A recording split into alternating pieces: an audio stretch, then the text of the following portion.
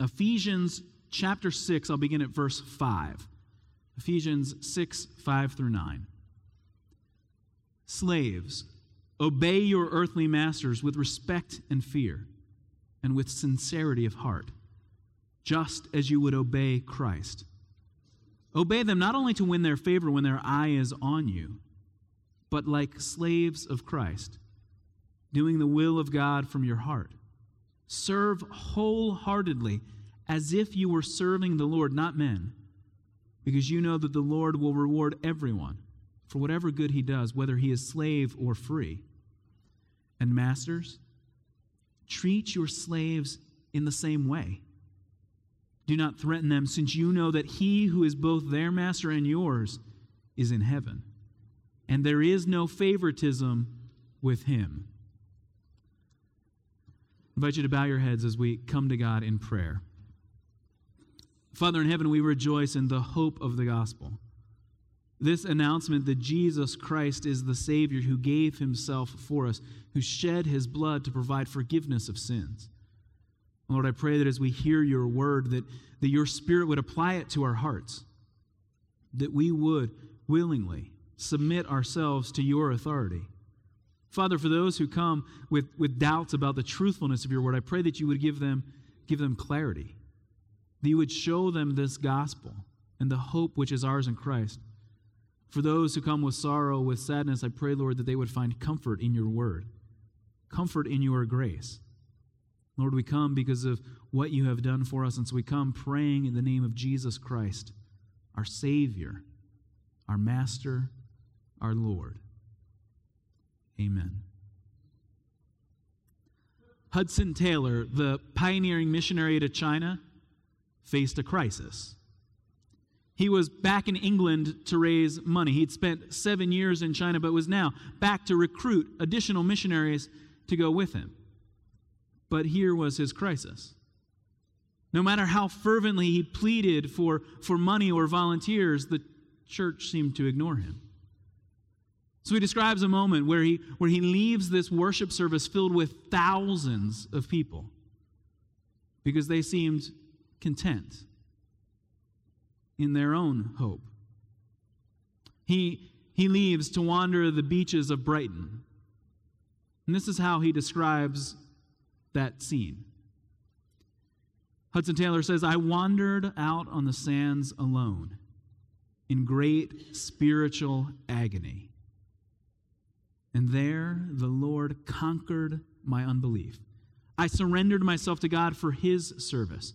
I told him that all the responsibilities and the issues and consequences must rest with him, and that as his servant, it was mine to obey and to follow, his to direct, to care for, and to guide me." You see Hudson's crisis. No one is listening. And do you see his decision? That moment, which really is the birth of the China Inland Mission, one of those pivotal moments in the history of English-speaking Christianity. What does he decide? It was mine to obey and to follow. That's all that's asked of me. The rest of the work is the Lord's.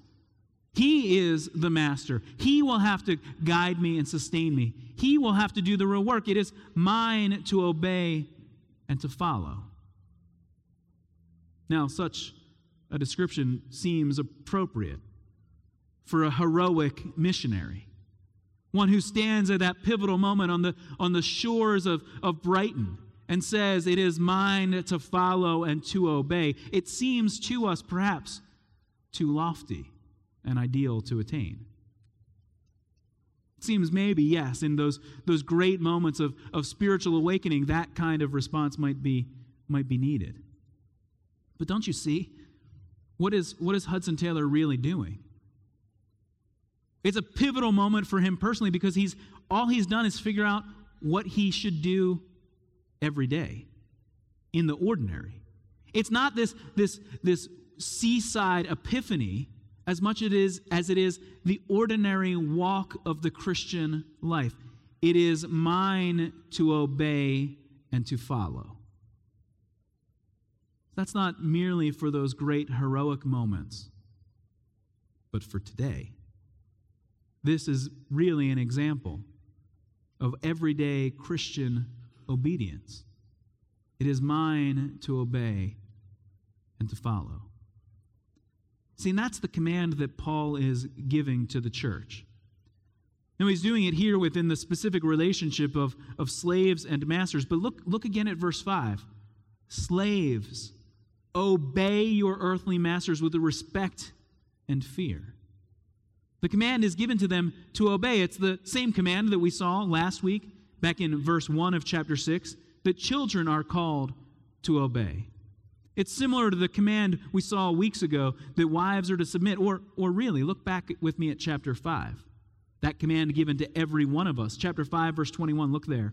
What is the command? The command placed on every Christian is to submit to one another out of reverence for Christ. The command placed on each one of us is a command of obedience and submission.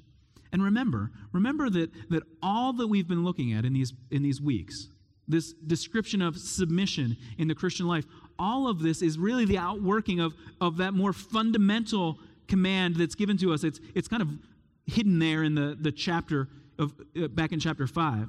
But in verse 18, the command, which is the anchor for all that we've said in these recent weeks, for all that flows from the end of chapter 5 through chapter 6, the true command, the anchoring command is back in chapter 5, verse 18, be filled with the Spirit. The ordinary Christian life of submitting yourself to God shows itself in your willingness to submit to one another. The command is for us to obey as we obey Christ. And so the command here for slaves, in chapter 6, verse 5, slaves, obey your earthly masters. It's a command of total obedience and submission. Now, we should be a little bit surprised here. In the same way we were surprised last week at chapter 1, in verse 1 of our chapter, that slaves are being spoken to directly, just like children were spoken to directly last week. Yes, it's not a surprise that children or slaves are called to obey, but to address them in the worshiping community of the church, sort of take time to acknowledge that they're here, first of all, is a little bit surprising. That slaves are treated in the church as those with moral responsibility, with spiritual life, those who are filled with God's Spirit.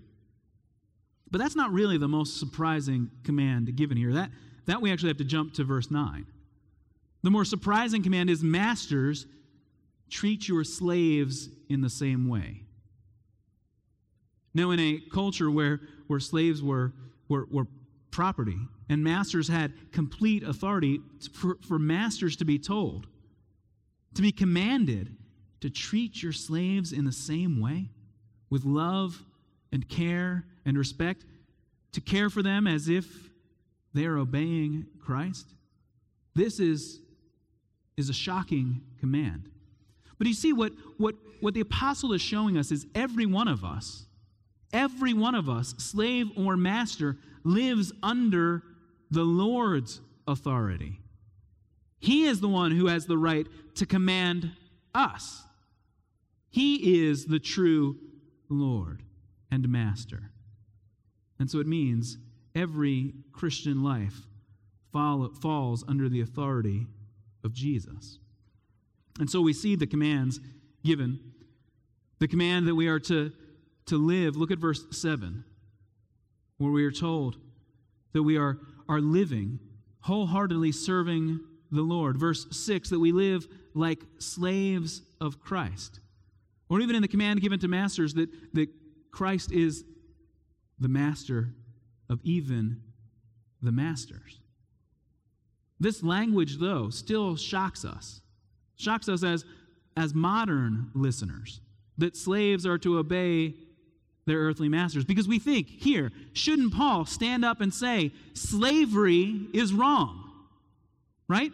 Isn't that the response you would expect? slaves, walk away from your masters because it is an intolerable injustice for you to be held in slavery. Now, part of that is our historical distance from this moment. In the ancient Greco-Roman world, slavery was common.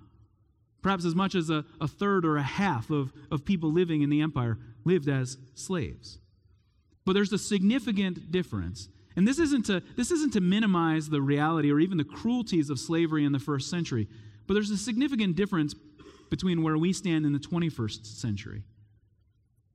Because of our experience as Americans, our intolerable cruelty of chattel slavery based on race, where white men owned black men merely because they were black. That is an intolerable cruelty that the apostle will not let stand, because in the ancient world, your slavery wasn't based on your ethnicity. It wasn't based on your race, the color of your skin. It didn't even determine your status in society. You could be a slave and yet a high-ranking official, a well-educated man or woman, because your significance might depend on the position and freedoms your master had given you.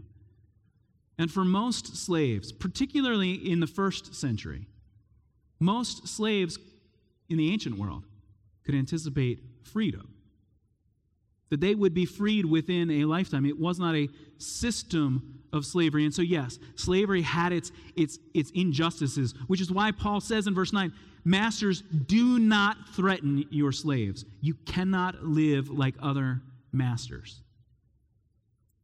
And yes, slavery was an indication often of your economic status. You might even choose to sell yourself into slavery. Might be a recognition that your army was not as big as the Roman army, and so you were taken into slavery.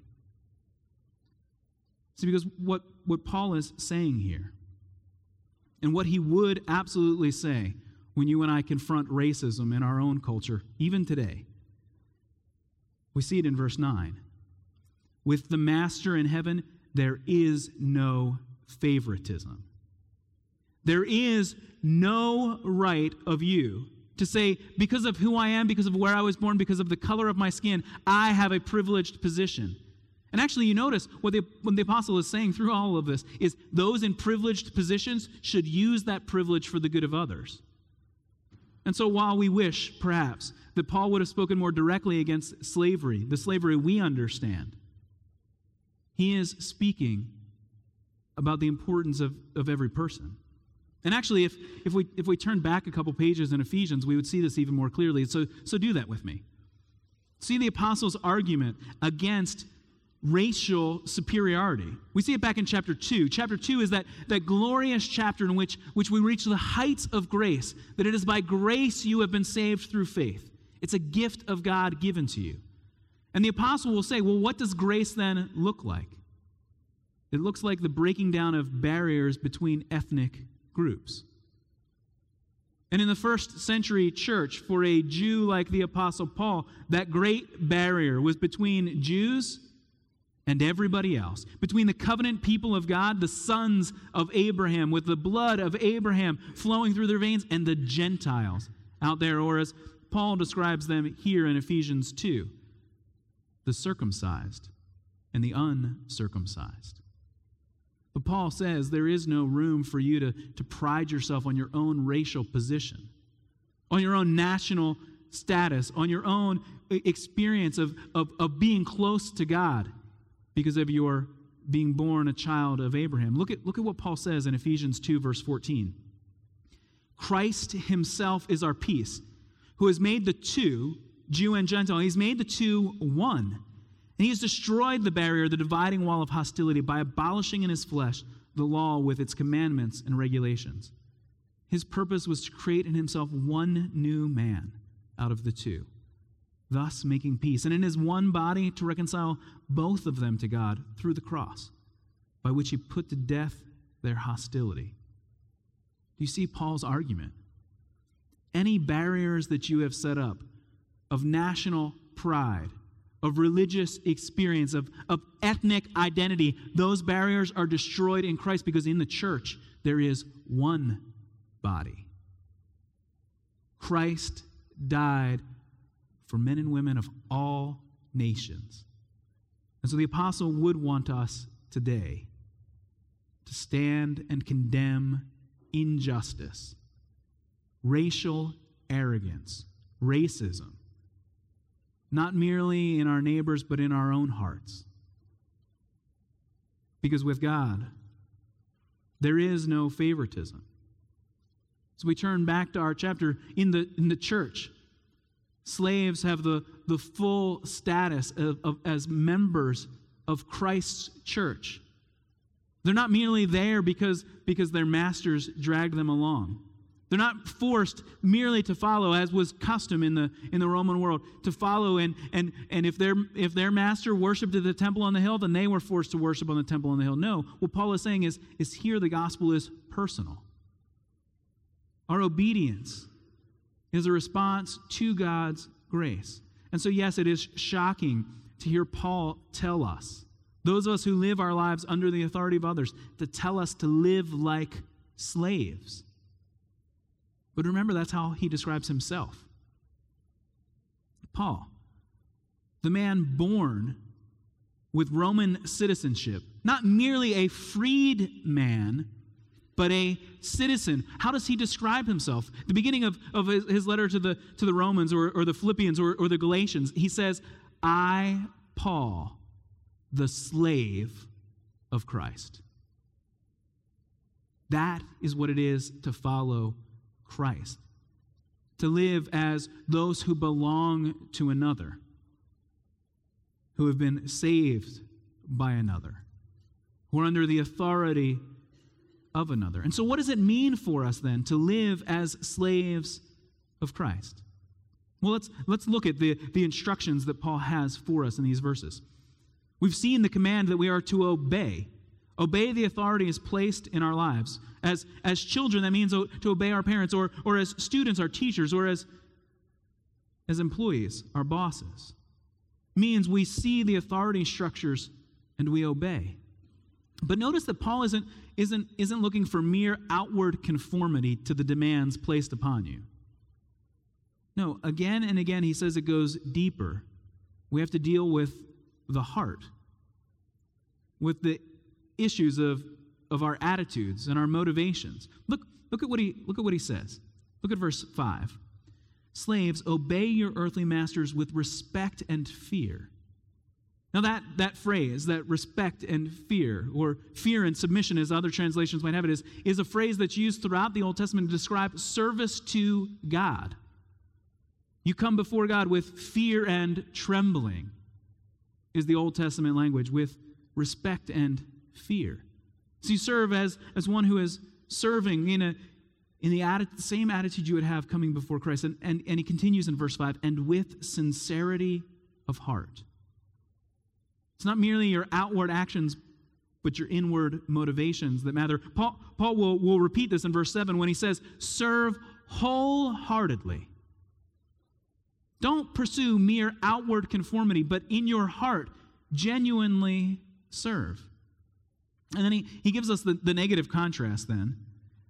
Look at verse 6, where he says that obey them not only to win their favor when their eye is on you, but like slaves of Christ.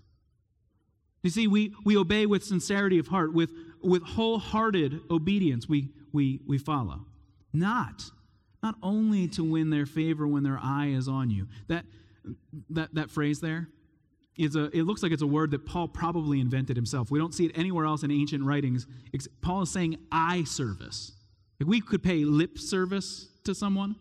Well, he's using the description of eye service, where you obey only when being watched. So don't merely obey when you're being watched, but always obey. Some of our English translations, they helpfully translate it this way: not as mere people pleasers. So that's a more modern way to describe that phenomenon, right? That phenomenon in our own hearts of obeying only to please others, to be people pleasers? And you see, if that's your motivation, to please others, if that's your sole motivation, then you will always be trapped by what others think. Because you will always be playing for the applause of those around you. You'll always be orienting yourself to get the response from them. You will always be trapped by what they think of you. You actually won't be free to serve wholeheartedly. See, only when you're not doing it merely to please others, but you're doing it as an act of reverence before the Lord, only then are you really free. Because you can never live up to other people's expectations all the time, and so you'll have to pretend, you'll have to play the game. Unless you have been welcomed by one who loves you and forgives you, then you can be free to serve wholeheartedly. And so Paul is pressing on these deeper levels, not merely outward obedience, but wholehearted, with sincerity of heart kind of obedience. And he shows us then what our true motives must be. It's repeated for us again and again. We obey because of who Christ is. Look at how verse 5 says it. Slaves, obey your earthly masters. In the end of verse 5, just as you would obey Christ. Or verse 6, it's repeated. That we don't merely obey as eye service, but we obey doing the will of God from your heart. Verse 7, again, echoing this command, and lest we miss it, serve wholeheartedly as if you were serving the Lord, not men. You see, that's the deeper motivation, that we're serving Christ. We are slaves of Christ. We obey as we would obey Christ. We're doing the will of God. We are serving the Lord. He is our master. He is the Lord. Now, Paul presses another motive in verse 8, where we're told that the Lord will reward everyone for whatever good he does, whether he is slave or free. See, Paul is saying you obey now because you're obeying the Lord, but you also obey because there is a reward in the future. A reward that comes whether or not your task is noticed or recognized now. Because some of the tasks that we're called to do, the small, tedious, repetitive tasks, receive no thanks and feel only like a burden upon us. But Paul is saying there is a reward for those who serve faithfully. Some tasks are thankless tasks, or tasks in which other people steal credit from us. But Paul is saying, but the Lord will reward you.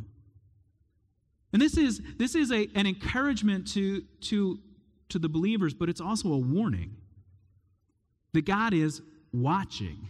God sees what has happened, and there is coming a day of judgment. Now, it's important for us to recognize that Paul is not saying the reward will be salvation. Because remember, we just flipped back to chapter 2, where we were told it is by grace you have been saved, not by your works. So the reward he's talking about is not eternal life or salvation or grace itself. No, that is God's gift to us. But we also remember that chapter 2 told us that we are God's workmanship, created in Christ Jesus to do good works. And so the reward is the blessing of God which will come.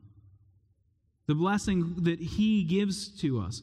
But it's a reminder of God's coming judgment.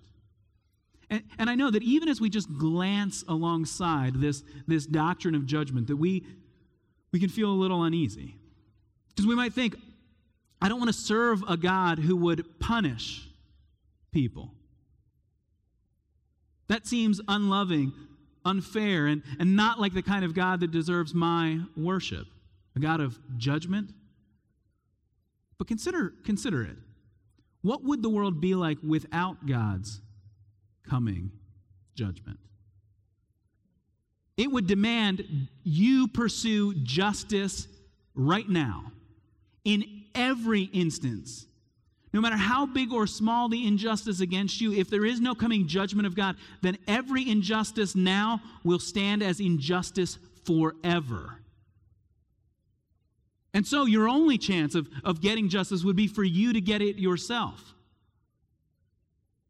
See, there would be no real possibility of forgiveness. See, Christian forgiveness is rooted in the fact that I can personally forgive because I know the God who is just. I can overlook the sins against me without undoing justice because I know God's judgment is coming. See, right now, you and I can have forgiveness and justice. But without God's coming judgment, you and I would be left in a world of perpetual, eternal injustice.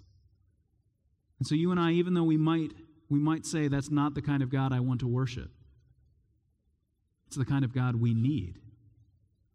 A God who will hold sinners accountable, but the God who provides forgiveness to us.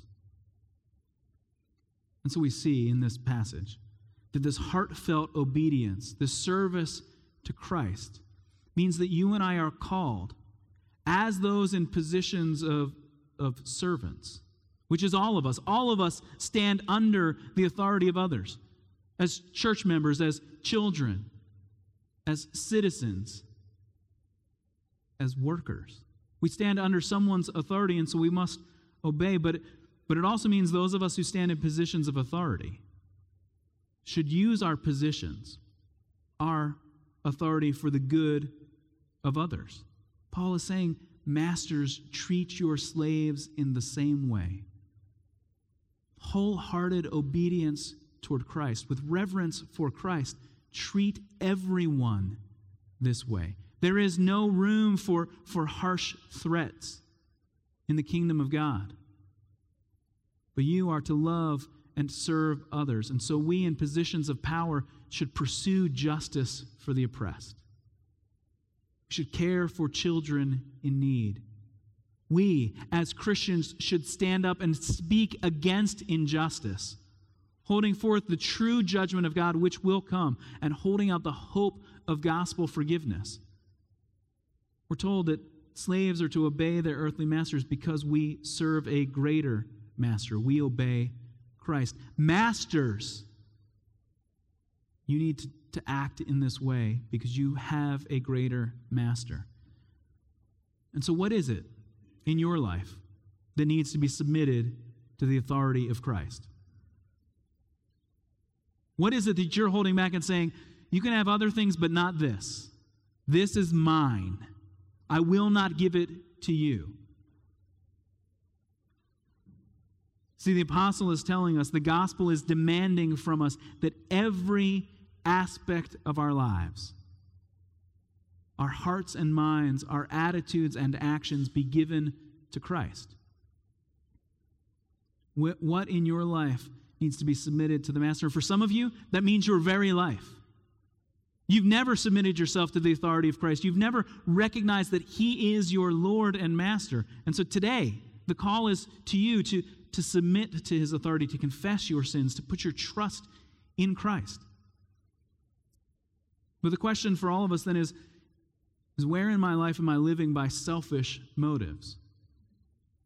Where am I looking for what I can get out of it? Where am I more concerned about what people think than what God thinks? Where am I playing for the crowd rather than worshiping the King?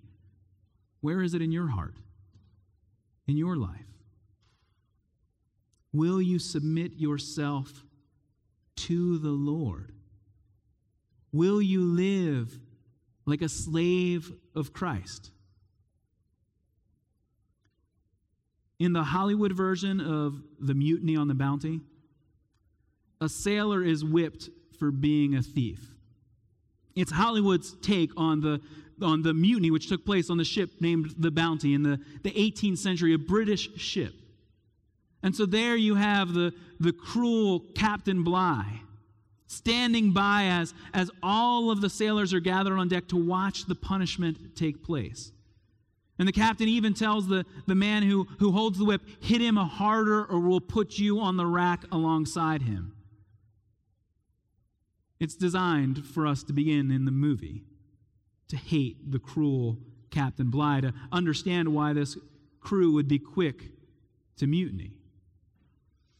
And later, he as the captain describes his punishment strategy to his officers. Captain Bligh says, "Remember, fear is our best weapon." Fear is our best weapon. Now, don't mistake me, he says. I'm not advising cruelty or brutality with no purpose. My point is that cruelty with purpose is not cruelty. It's efficiency. Remember, fear is our best weapon. Then a man will never disobey once he watched his mate's backbone laid bare. He'll see the flesh jump, hear the whistle of the whip for the rest of his life. Fear is our best weapon. For a cruel master, fear is the best weapon. Fear is the way to demand obedience on an 18th century warship. But for a generous master, grace is his best weapon. For when we hear the whistle of the whip, we remember his punishment. He is the master who took the punishment for us. He is the gracious master, the Savior who died in my place. When we hear the whistle of the whip, see the flesh jump, see the back laid bare, we see the mercy and love of the master. And so we can willingly, joyfully, wholeheartedly submit ourselves, not out of fear. We obey because of grace, because of his love for us. We are called to obey the Master, the Lord who gave himself for us. To live as a slave of this Master is a life of joyful obedience. We have his blessing. We have his reward. Grace is his best weapon. Let me pray. Father in heaven, we thank you for the power of your word to confront our hearts, to expose our sinfulness and selfishness. Lord, for those here who resist your truth, who resist the demand that you place upon us, though we bow the knee to declare Jesus Christ to be our Lord. Lord, for those who resist, break through the resistance. Give them the faith to believe. Lord, for those of us who hold back in our lives from wholehearted, joyful obedience, Lord, we may obey, but we do so begrudgingly, hesitantly. Lord, let us see the grace of our Savior, his love displayed for us. He is our Master and Lord. So transform our hearts. Make us a church that is bold in our proclamation of this gospel, that is fervent in pursuing justice, Lord, that is eager to share the grace that we have received. Lord, we rejoice in the name of Jesus Christ, our Savior, our Master.